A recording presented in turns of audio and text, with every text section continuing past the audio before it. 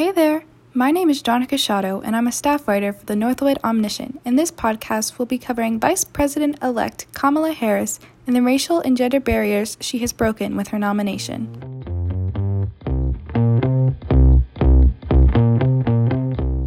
On Saturday, November 7th, California Senator Kamala Harris became the Vice President-elect set to serve with President-elect Joe Biden. In doing so, Harris becomes the first Black, South Asian, biracial, and female candidate to be the Vice President-elect. Harris is familiar with firsts.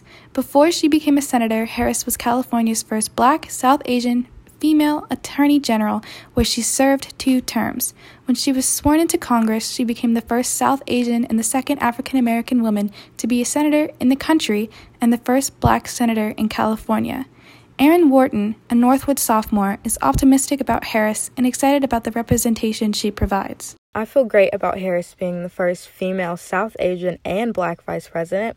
I have a lot of hope and faith in her, but it especially means a lot to see someone who looks kind of similar to me in office. Obviously, that's not something we've really seen before, and it's not common. So I think having her as a representation is going to help uplift not only the Black community, but women and minorities as a whole, and help make everyone remember that it doesn't matter your gender or the color of your skin, but that you can literally do anything you put your mind to, even if it feels like the whole world is working against you. I do think that Harris will be a good vice president. She's very intelligent, and I'm hoping that she helps contribute to bringing a big change to America, because I definitely think that we need it. I feel very strongly about her, and I feel like she's going to stand her ground, which is a great thing, because I feel like women, especially in politics, are kind of seen as the black sheep, and they're taken as a joke, but I think she's going to be a major leader and a great activist for women's rights and making sure that our voices are being heard.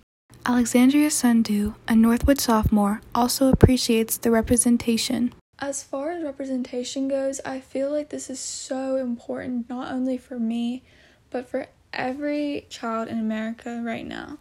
Because to see a woman in such a powerful position truly goes against all stereotypes. And on top of that, her being like an HBCU graduate as well as being South Asian and Black, she's just breaking boundaries for so many groups of people in the US right now. And the representation to me feels really good, because as an Indian woman, it's very refreshing to see someone that goes against stereotypes. Yes, she's smart, but she's not like a geeky side character how Indians have always been portrayed in media. And growing up, I never really saw anyone who looked like me in positions of power in the US. And Kamala Harris is honestly just so important for young people everywhere, like little kids and even older people, to know that they can do it and they can make it in whatever field of study they want to, and that we are going to get more and more progressive as a society. In conjunction with Sundu, Samantha Cohen, a junior at Northwood, is excited about Harris becoming an inspiration to a younger generation of women. Yeah, I'm very happy, and it's very inspiring to have a female vice president, because, having someone who I can relate to as a woman be in that high position, it's amazing. And I'm really happy because, in the future, if I have kids and I have a daughter, or for that matter, any little girls out there can see that a female is in that high position in our country, and think, you know what, I can do that. I think it's very great for inspiration for young ladies. So I think it's really amazing, and I think she's going to do a great job. Revati Godine, a sophomore at Northwood, believes Harris's election brings renewed hope to the country. I'm extremely excited that Kamala Harris has become our first not only female vice president, but our first Black and South Asian vice president. This can really inspire people from across the world, from across the nation, all these minorities that have never had representation for government jobs or positions as powerful as this now have sort of a figure that they can say, hey, if she can do this, I can do this too. And I think that this is a great step in creating a more equal distribution of power within our nation so that minorities can really have a example and an inspiration that will help them achieve all of their goals and all of their dreams. I do think that she brings a specific perspective to the White House, and quite frankly, a perspective that hasn't been seen before. As a woman and a woman of color, she firsthand has an experience of what a lot of minorities that are extremely disproportionately underrepresented in our nation go through every day, and hopefully she can use her experiences to really drive her in making new policies and implementing laws that will hopefully help people across our nation. The optimism Godine feels does not, however, negate her other, more critical opinions of Harris. I think that her political past is controversial, and I think that it should be controversial because there have been many situations where she has just had the wrong judgment and done things that have not helped our nation in any way, shape, or form. But she's also done great things for her country, like standing up for the LGBTQ plus community and making strides towards marriage equality and prosecuting transnational gangs that trafficked drugs, firearms, and humans. Godine is referring to a petition Harris submitted as District Attorney of San Francisco in 2008 to the Ninth U.S. Circuit Court of Appeals, in which she asked that same-sex marriage be allowed to resume in California while the Supreme Court was deliberating the constitutionality of Proposition 8, a voted-upon ban of same-sex marriages in the state of California.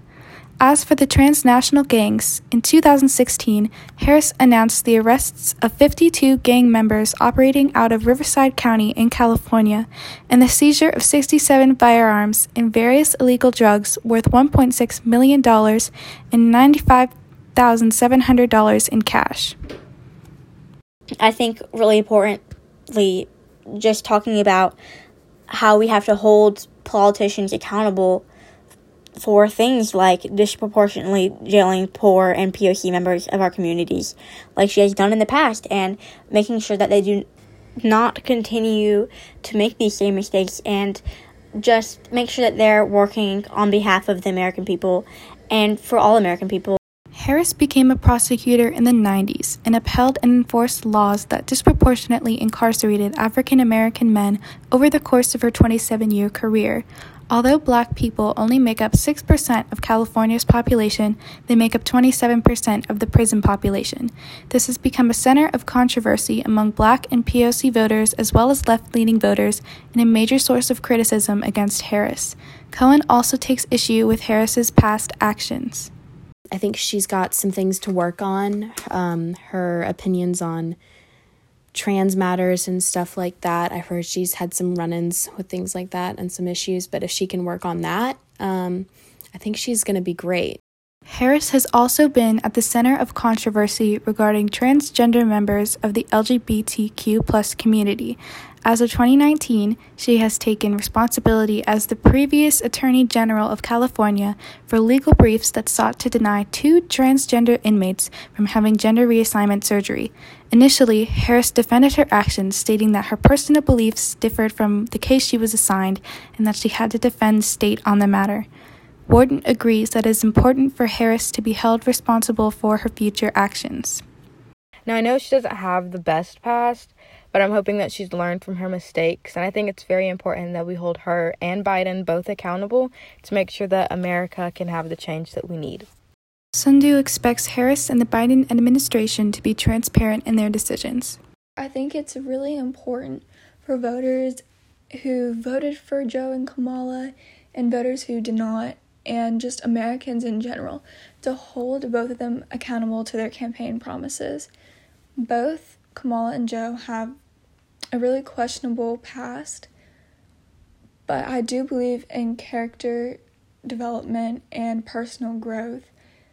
And I think that she will honestly do great things for our country because it is so important to have a minority voice in power that can give light to what it's like being a minority in America instead of just white men having all the say, as it has been for centuries.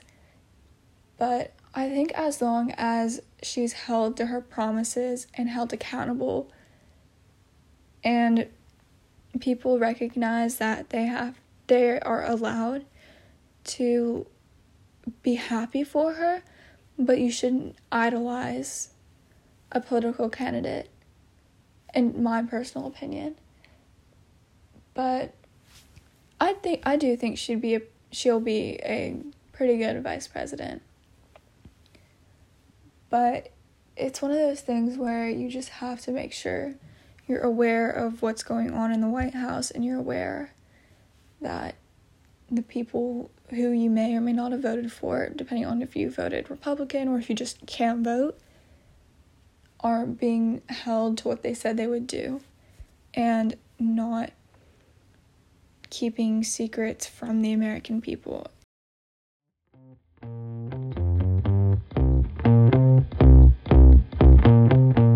Thanks for listening to this podcast on behalf of the Northwood Omniscient.